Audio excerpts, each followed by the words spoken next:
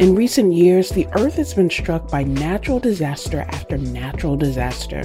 After a summer of devastating storms, ferocious wildfires, and scorching heat, Greece is facing a war with climate change. The World Meteorological Organization is still studying Freddie, but says it appears to have set records.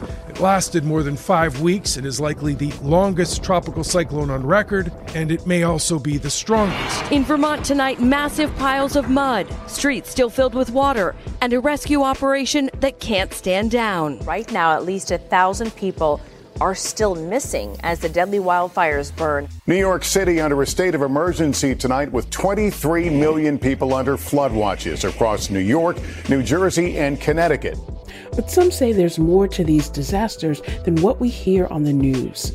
So-called natural disasters are actually shaped by decades of human decisions and indecision.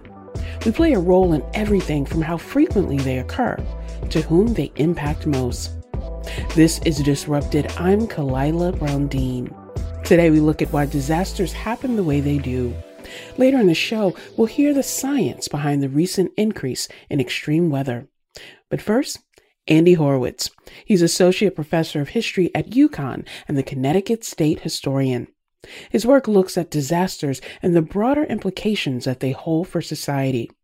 He's author of the award-winning book, Katrina, A History, 1915 to 2015. Professor Horowitz, welcome to Disrupted. Thanks so much for having me. It's a privilege to be with you. I'm excited to talk about the book because it does tap into what, unfortunately, too often gets overlooked as not just a piece in American history, but connection to so many other areas. Before we talk about the book, I want to talk about your work more broadly, because you're an historian and you often focus on disasters. What does it mean for an historian to think about disasters? You know, when most people hear that word disaster, I think it calls to mind a kind of a short story, an acute episode, a kind of emergency or a disruption, to use a good word for this context, something that comes out of nowhere. And, like a lightning strike, an event of pure chance. But historians, we don't like to think about pure chance. We're allergic to the idea that something can come out of nowhere. Historians believe that everything has a history. And so my interest as a historian is to see how disasters have histories, to see how their causes and consequences unfold over time, and often over much longer periods of time than we commonly imagine. I give this example sometimes of the kind of work I do. I said, a disaster might be a lightning strike. If you heard that I was struck by lightning, you might think that it was just bad luck, cosmic bad luck.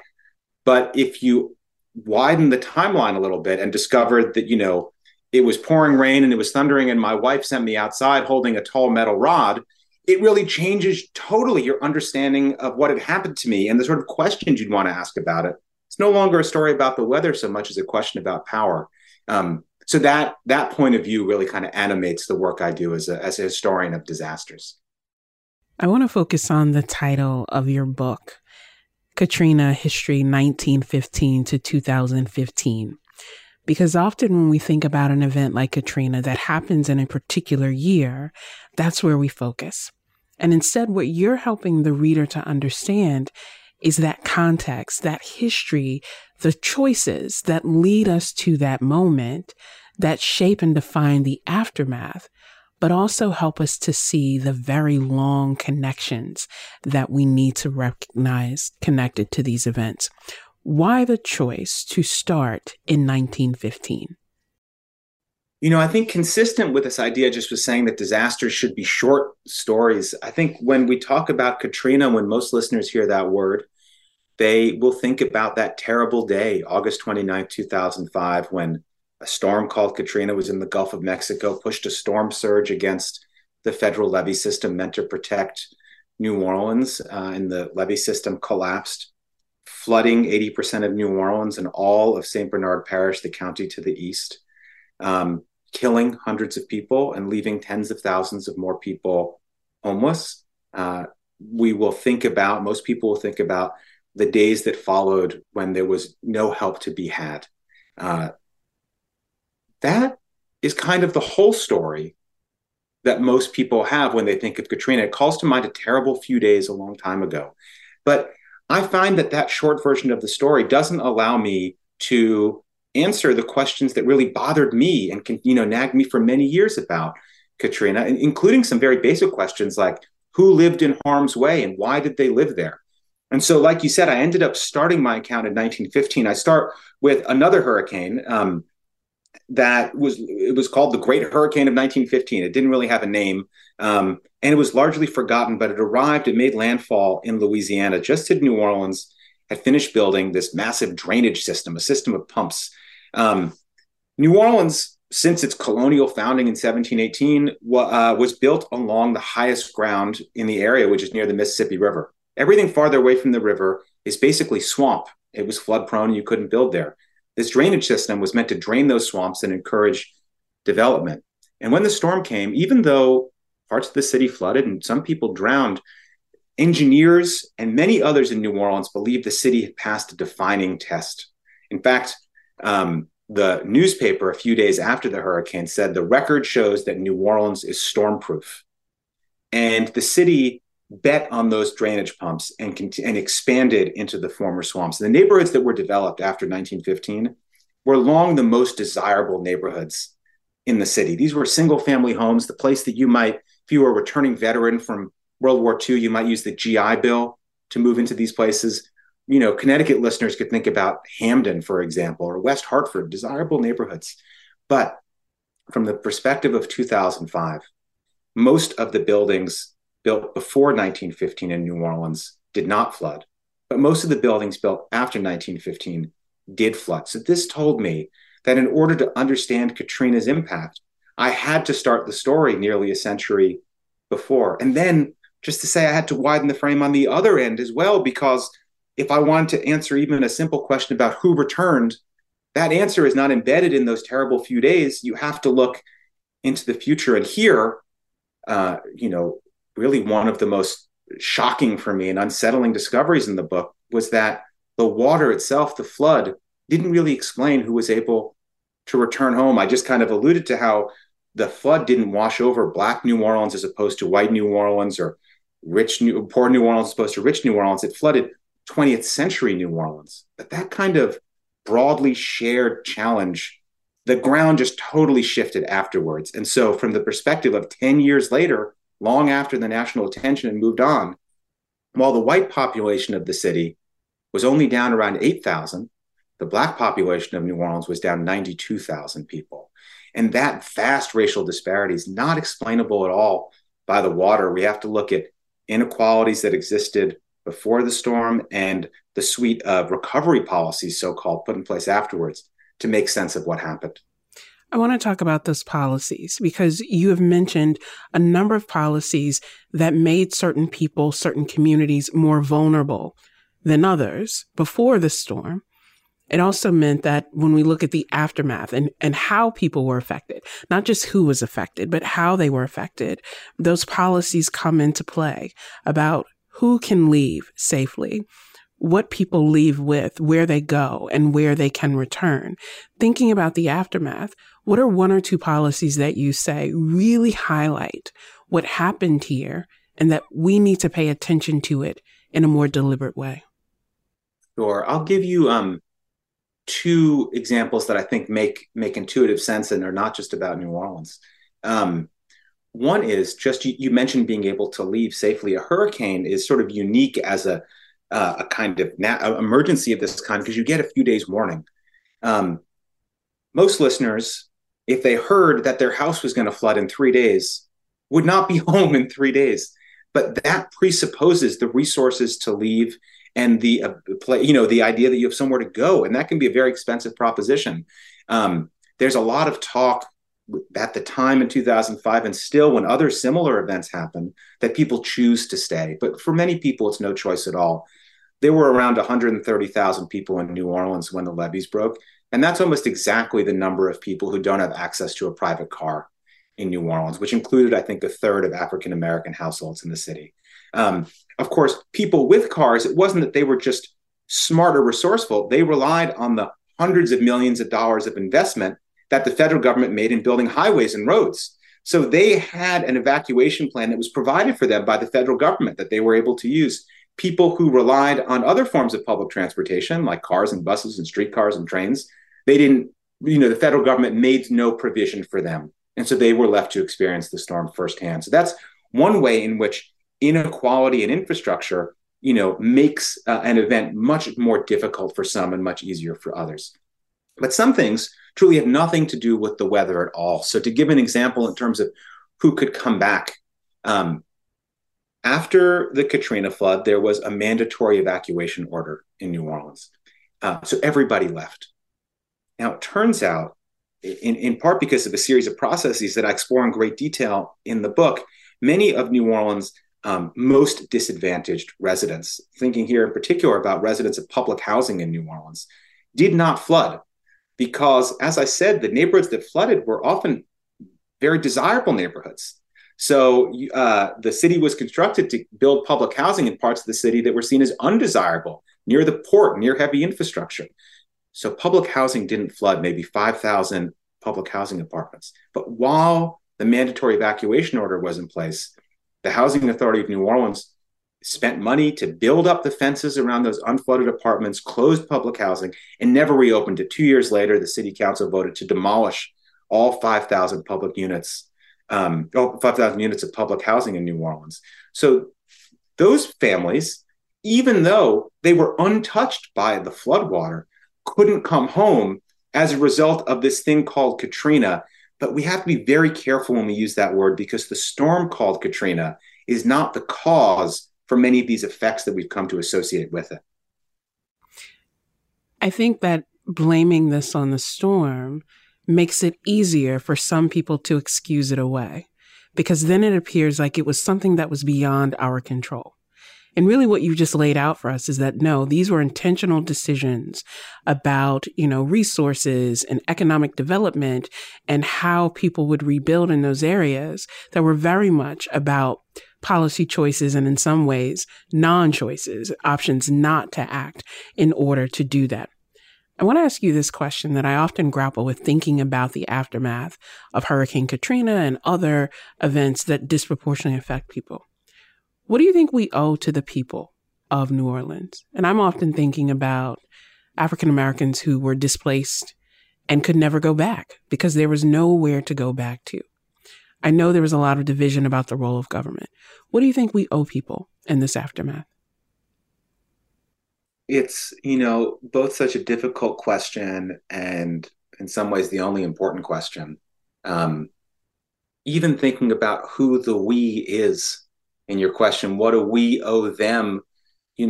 I lived in New Orleans for 10 years. I'm not African American, nor was I. I'm from Connecticut, and glad that I didn't know Katrina firsthand, but I do try to not think about, and I want to be careful how I say this, because of course the impacts were the experience of life in America is so fractured according to lines of race and class that our experiences are fundamentally different. But I also fight really hard against the impulse to think about Katrina or any other of these, analog events as happening to other people. I think one thing that we owe them is understanding that we are them and that we're in this together, and that we need to, attend to our neighbors as if they're our neighbors, and attend to our family as if they're our family. And that is a kind of, it can either sound like, I think, a really pat answer, but it also is a kind of empathetic vision that is often totally absent from U.S. policymaking.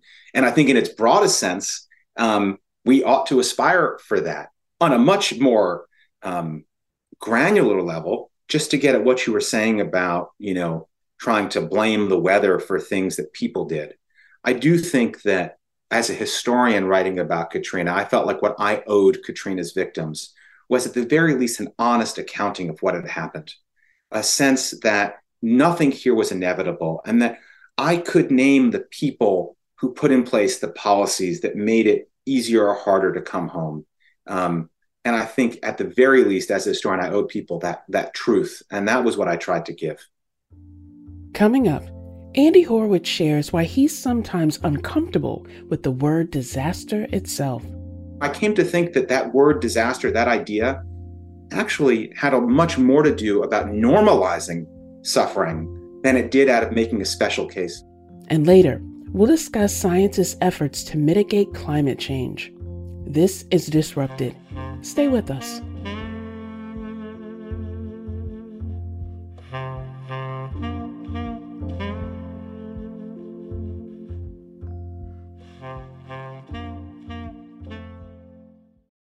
Support for this podcast comes from Hartford Healthcare. Elevating Health is funded by Hartford Healthcare. Hartford Healthcare recently celebrated the opening of the Ridge Recovery Center in Windham. Christy Scott, Vice President of Clinical Operations, describes this new state-of-the-art destination for healing. Individuals will come if they're suffering from substance use disorder and get individualized treatment. They can stay up to 3 to 4 weeks and receive family therapy, individual therapy, group therapy, and lots of other holistic care like yoga, trail walking, acupuncture. So it's going to be a great place for people to come and heal. For those seeking recovery, finding it close to home can sometimes be challenging. Many individuals travel to Florida and other states that have more treatment centers, so we're hoping by doubling our capacity at Hartford Healthcare, the individuals can stay in their home state with their family and support systems close by. To learn more, go to ctpublic.org/elevatinghealth. Welcome back to Disrupted. I'm Kalila Brown-Dean. Today we're looking at the way that our decisions shape natural disasters. We've been talking to UConn professor and Connecticut state historian Andy Horowitz about his book, Katrina, A History, 1915 to 2015. The worst of the storm has now reached New Orleans. This is the moment we've been talking about, dreading, anticipating now for some days. Seeks substantial cover now. Winds are gusting to over 120 miles per hour. There are reports from New Orleans of people trapped in buildings that have come down around them. In late August 2005, the city of New Orleans was underwater. The hurricane devastated the city and the surrounding area, with nearly 2,000 people dying because of the storm and what followed. New Orleans is called the Big Bowl, a lake to the north, a river to the south, and canals on both sides. Most of the land in between is below sea level. When Katrina breached the levees that held the water back, the bowl was swamped. Levees across New Orleans failed, and billions of gallons of water poured into the city. For weeks, about 80% of New Orleans was flooded, and tens of thousands of people couldn't evacuate in time. Most of those people were African American, and also those experiencing poverty. It left them with very little food, shelter, and other basic needs. Vann Newkirk II is host of the Atlantic's Floodlines podcast. He describes it in this way. Hurricane Katrina was not the disaster. The disaster was what happened after. Many things happened after, including something called disaster capitalism. I asked Professor Horowitz about that term and how it played out during the aftermath of Hurricane Katrina. Disaster capitalism is the idea that in the context of an emergency, like, a flood or a fire, that there will be an opportunity created for capitalists, for developers, for speculators to come in and profit on changes that might otherwise be impossible if there hadn't been such a significant disruption. And, you can see it lurking about, for example, the story I gave before about public housing, where even though those sort of changes happened in cities across the United States, they certainly happened here in Connecticut, the fulcrum point at which public housing was closed in New Orleans was in the context of a mandatory evacuation. So that's what disaster capitalism means. I, to be honest, kind of shy away from using that term in my own work because as a scholar of disaster, this may sound curious, but I've come to be uncomfortable with just the name, the idea of disaster altogether. I don't know what kind of work it does, as we might say in a classroom. What kind of work does that word do? There's always people in the casket business.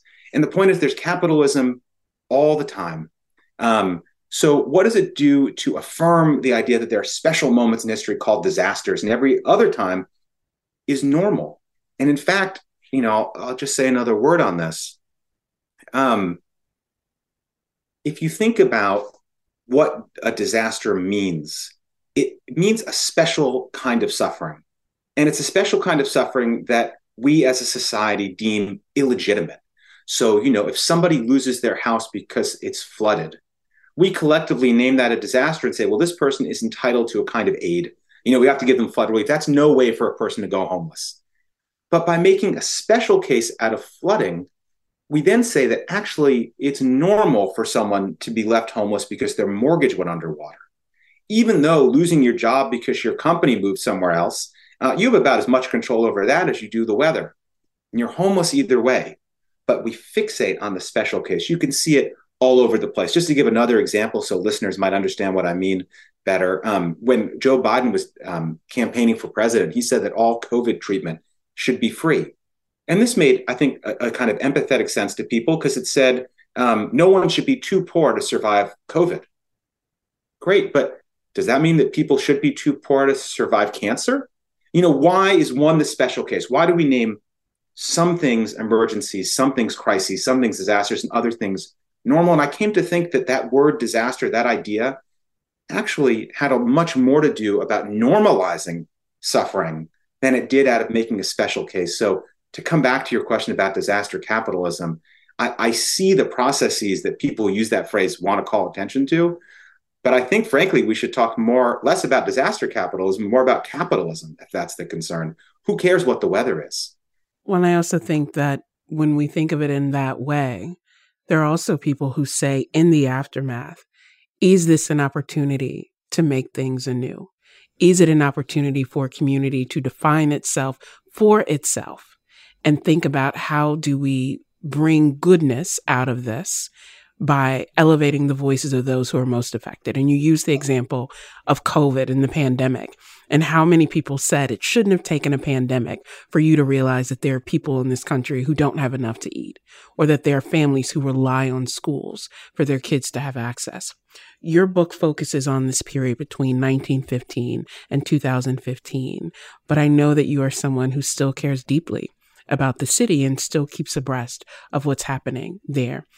What do you see in New Orleans in 2023 that is still connected to this aftermath, but perhaps could be an instructive lesson as we think about the future? Back in 2005, certainly for those of us, I among them in Connecticut, people elsewhere who experienced Katrina primarily on TV, it was, I think, too easy to write it off as an exception. Sort of suggested through our whole conversation that the whole category of disaster is designed to make an exception. But Katrina in particular, you may remember people said, this would never happen in New York City.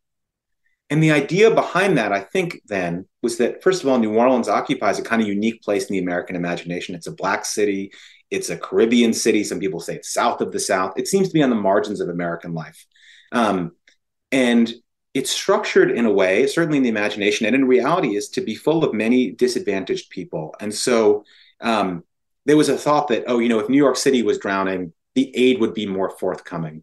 But then a few years later, there was Hurricane Sandy. And now just recently, New York City flooded again. And by the way, it was some of the wealthier neighborhoods. And it was the Staten Island during Sandy, the whitest part of New York City. It was now the wealthiest parts of Brooklyn that flooded recently. So I think, New Orleans, Katrina kind of to dismiss it as something that only affected people on the outskirts of American life is to really not heed the siren of its warning. And New Orleans continues to offer that warning. Right now, we're a couple of days away in New Orleans from not having any drinking water because mismanagement of infrastructure and the drought caused, climate crisis induced drought is causing the seawater to intrude into the drinking water supply, which is going to, the salt water is likely to cause lead to leach from the drinking water pipes. And that's the process that happened in Flint, Michigan, that caused the lead poisoning crisis there, is salt water coming in off the roads. So in all of these ways, New Orleans and Katrina, rather than receding into the past, just continues to look to me like a defining opening scene for 21st century America. And we talked before, about us and them and who are the we that we are talking about when we ask what we can do for each other. I think to sort of to say, the fire was just in Hawaii, the flood was just in Louisiana, the flood was just in Houston, it was only Staten Island, it wasn't Manhattan. At a certain point, you cut off too many limbs and there's nothing left. I think that what New Orleans offers is the opportunity to think about whether we're going to engage the challenges that we face collectively or whether we collectively will succumb to them. As we come to the close of our time together, I really appreciate your work as an historian to help us see ourselves and one another, to help us see our place in that collective history and what we contribute to it. And in that way, it also becomes a responsibility to tell our stories so that future generations can understand it, but even right where we are, that we understand what we are part of. You are the new Connecticut State historian. Congratulations. That's fantastic. Thinking about that calling in terms of how you approach history, how you bring people into that understanding. What are you most excited for in carrying out this role? Well, I think, and thank you for mentioning it and for the congratulations. You know, it's an incredible job and a daunting one. Part of what I want to do as state historian is the same thing I tried to do as a regular old historian, was just to try to, give a sense of history to events that often seem to be without precedent. You know, Katrina didn't come out of nowhere. It came out of a century of American urban policy. And that can just make the world make more sense. It shows us how change happens, how change is possible. And I'd like to provide that kind of usable past here in Connecticut as we make sense of things, but on a broader level, in the way that you were speaking just a moment ago. You know, I really see my role as trying to encourage communities as they engage in acts of collective autobiography, to try to tell stories about ourselves and our state that we can see ourselves in, to ask questions from the perspective of the present that have meaning to us now, to ask those questions about the past so that we can better understand who we are and where we are. We appreciate the work that you're doing, and I can think of no greater time than now for us to commit to that. Andy Horowitz is Associate Professor of History at UConn, the Connecticut State historian and author of the award-winning book, Katrina, A History, 1915 to 2015. Professor, thank you so much for joining us. Thank you again for having me. To learn more about the new Connecticut State historian, Andy Horowitz, you can listen to an interview with him on another Connecticut public show, Where We Live.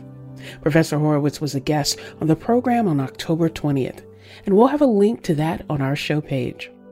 Coming up, a professor at the University of Michigan explains how climate change can cause both an increase in flooding and an increase in droughts. This is Disrupted. We'll be right back.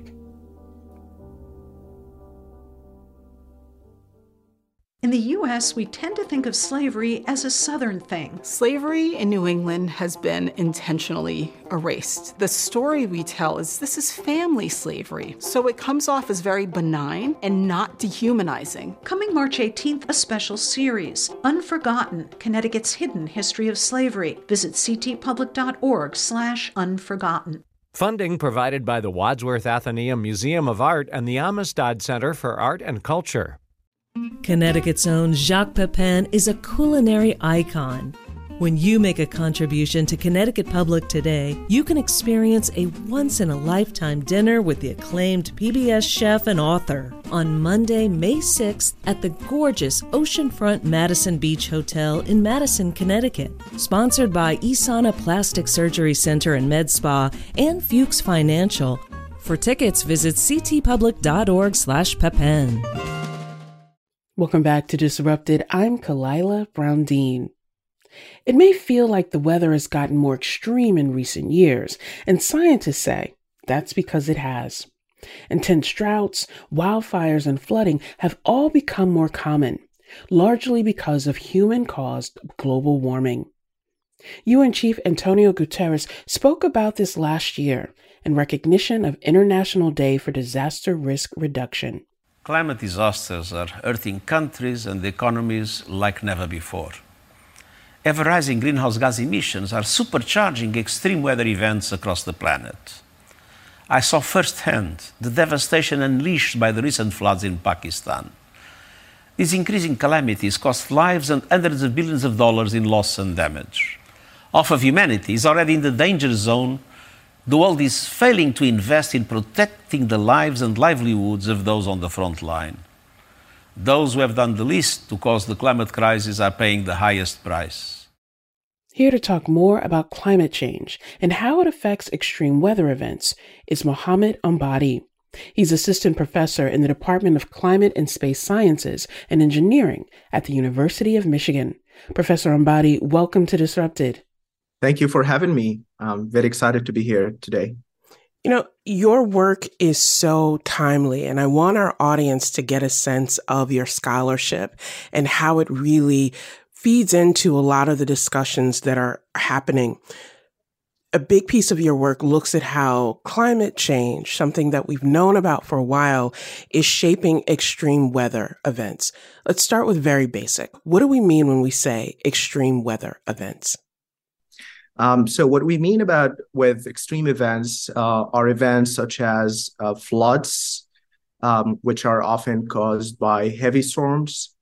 We also talk about droughts, heat waves, wildfires. So all of these are examples of extreme events.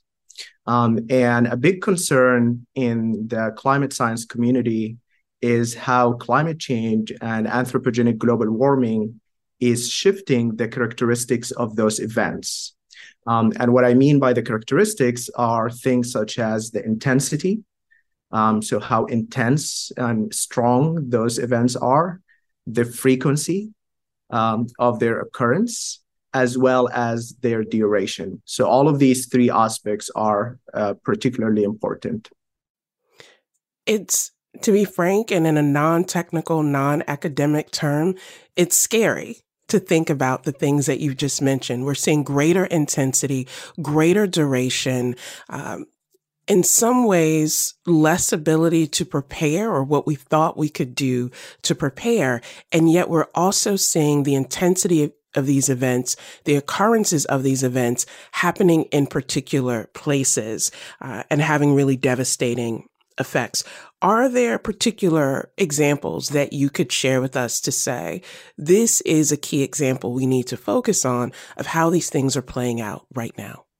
Right. So if we look at the example of heavy storms and associated flooding, I think the year 2023 has been a very remarkable year in terms of all of the unprecedented flooding events that we have seen almost across all continents in the world. So earlier in 2023, we had extreme and severe flooding in California. And then after that, we had extreme flooding in Asia, in the Himalayas regions. We have also seen unprecedented flooding in the Mediterranean region, in countries like Greece, Turkey, and Libya. And the example in Libya was, in fact, very, very severe, and there have been casualties and deaths of thousands of people due to those flooding events. So this is what is happening with flooding. But if we look at droughts or heat waves, we do see this unmistakably increasing trend in terms of their intensity and frequency. And it's not just this year, but it's in all recent years. Another thing that people will remember 2023 for is that it has been a record-breaking year in terms of hot temperatures in many regions around the world. And a lot of people in the climate science community are arguing that that is not really news because we know temperatures are going up. And so we should really stop thinking about, well, this year is a record-breaking because each coming year will break these records even more. I want you to help me understand something. You mentioned California as you were talking about, where we're seeing these occurrences. How is it that we can experience drought at the same time that we're seeing these extreme rainfall? So some people may say, that doesn't make sense. If we're getting lots of rainfall, how can we still have droughts? How can we still have areas of the world, not just of the US, areas of the world where people have to ration their water access or where people are making decisions about who will have access? How do these two things happen in the same sorts of spaces? Yes, that is an excellent question. because when we say that there is an increasing trend in the intensity of heavy storms, and at the same time there is an increasing trend in droughts, a lot of people have difficulty reconciling those statements. Maybe we should take a step back here and talk a little bit about how global warming is leading to intense extreme precipitation, and that will help us understand how droughts can also occur at the same time. So the basic idea is that the warmer the atmosphere, then the more water vapor it can hold. And a lot of climate scientists use the analogy of a kitchen sponge. So if the size of the kitchen sponge is larger, then it can soak up more water. But you can also squeeze out more water out of the sponge, just simply because it has more water content. And so that's how the atmosphere works. As we warm the atmosphere, it can hold more water vapor. And that water has to eventually come back to land and oceans in the form of precipitation. So that's the main process through which global warming leads to more intense storms. And in fact, for us as climate scientists, we often put a number on this increase. And that number is for each 1 degree Celsius of warming, there is about 7% increase in the atmospheric water vapor. So that's how global warming leads to those intense storms. Now, on the other side of the coin, with warmer temperatures, we would expect higher evaporation rates. So more water can be evaporated from soil, plants, land, and so forth. So if you really think about this, more evaporation of water from land means that we are losing water from land going to the atmosphere. And this often leads to intense droughts, and in some cases, longer dry spells, even though we might have occasionally some heavy extreme rainfall events. So those would be scattered over time, but still for most of the year, you will have some dry conditions. So that's how the two can happen together. Maybe another concrete example is looking, and you mentioned California and Western US. For instance, California experienced what is called a mega drought from 2012 to 2016. It was a very unprecedented drought event. A lot of studies have estimated that this drought was actually the second in record in terms of severity for the last 2,000 years or so. And just immediately after that drought terminated in 2016, we had a very wet year, which was the 2016-2017 year. So that's an example of how you might have drought conditions followed by wet conditions. And in fact, the frequency and shifting between wet and dry conditions is also increasing. This is what climate scientists sometimes call a whiplash effect. So we are constantly shifting between wet and dry conditions. So, Professor, you're a climate scientist. I'm a political scientist.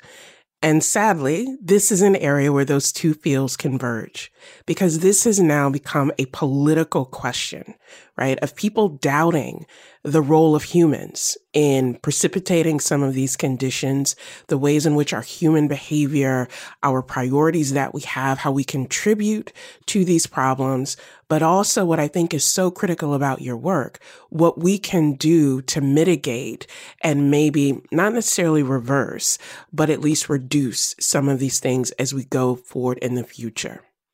Listening to what you just described, the question for me is always, what can we do now? We see what's happening. We see what's on the horizon for the future. What can people do right now in their everyday actions, their collective actions, to really have an impact for the better? When we think about climate change problem solving and what can be done in order to address the problem of climate change, we often frame the discussion into two components. The first component is what we refer to as mitigation of climate change. And the second component is adaptation to climate change. And the easiest way to understand this is to use the analogy of being in a leaking boat where you have a hole in the boat. So mitigation would be patching the hole in order to prevent water from coming in. So mitigation is addressing the root cause of the problem. Whereas adaptation would be something like using a bucket to take the water out of the boat that is already inside the boat. What does this mean is that adaptation is often concerned with dealing with the consequences of the problem. So in the context of climate change, mitigation means how can we reduce greenhouse gases emissions in order to slow down warming or stop it altogether. Whereas adaptation refers to all the different approaches that we can implement in order to deal with the consequences of climate change. For instance, what we have been talking about for the past 10 minutes or so about extreme events. How can we deal with those events? And also things such as sea level rise or having lower values and lower rates of snow melt, for instance. So how can we deal with all of those things? So in terms of mitigation, there's a lot of work currently in the climate scientific community about not only reducing greenhouse gases emissions, but also implementing approaches that can help us suck carbon dioxide and other greenhouse gases from the atmosphere and store it in land and vegetation. So a lot of the efforts surrounding afforestation and reforestation are intended to increase this carbon sink because plants can suck carbon dioxide and we can store it there. And similarly, there are many approaches that are often used to sequester carbon inland. So those are some of the scientific approaches that are being done. Another line of research is about deploying renewable energies. And this is something that is related to the individual level, to a lot of the things that we decide to do, whether we want to have solar panels in our homes, whether we want to drive electrical vehicles or as opposed to gas vehicles and so forth. So there are these actions as well related to renewable energy, which will help us reduce our emissions of greenhouse gases. And then if you go deeper into the individual level, then there are other things such as what diet do we have? Is it a meat-based diet? And, for instance, I've been talking about carbon dioxide, but methane is a very lethal greenhouse gas as well. And usually farms and cows and so forth contribute a lot toward that. I want to ask you a question that I think leads from this idea of adaptation and mitigation. And as we think about these strategies, I think it's also important to think about where those strategies are deployed. Where is it working? Where do the people understand the need for it? And how does that affect their ability to move forward? And I'm thinking here of countries like Pakistan and India, where we've seen these occurrences. We see a tremendous need. So whether it is large populations of people or very difficult terrain, that can affect all the things that you've talked about. How important is it for us to think about not just which strategy we need to approach, but also where those strategies are happening? Right. That is a very complex debate. And I often think about mitigation and adaptation to climate change at the global scale as one of the most difficult problems because it is a very highly multidisciplinary problem. You talked earlier about how political science and climate science and many other fields are needed to address the problem. And there are all these considerations surrounding climate justice, and to what extent can we really employ those solutions and strategies in different countries that have different needs. So, for instance, in a lot of the developing countries, the main concern is really providing energy to people, energy and food. And even though there has been a lot of research in solar energy, in wind energy, and a lot of these renewable energy technologies, but until now, they aren't as reliable and effective as fossil fuels. And so for those developing countries, their priority is really to provide energy and food regardless of the source. And one of the main concerns that a lot of people have in the climate community is how can we as climate scientists from the developed world go and say, well, we figured out that fossil fuels is not good, stop doing this. Who are we to actually say that to developing countries? So those are a lot of concerns. I don't think anyone has a clear answer to those questions.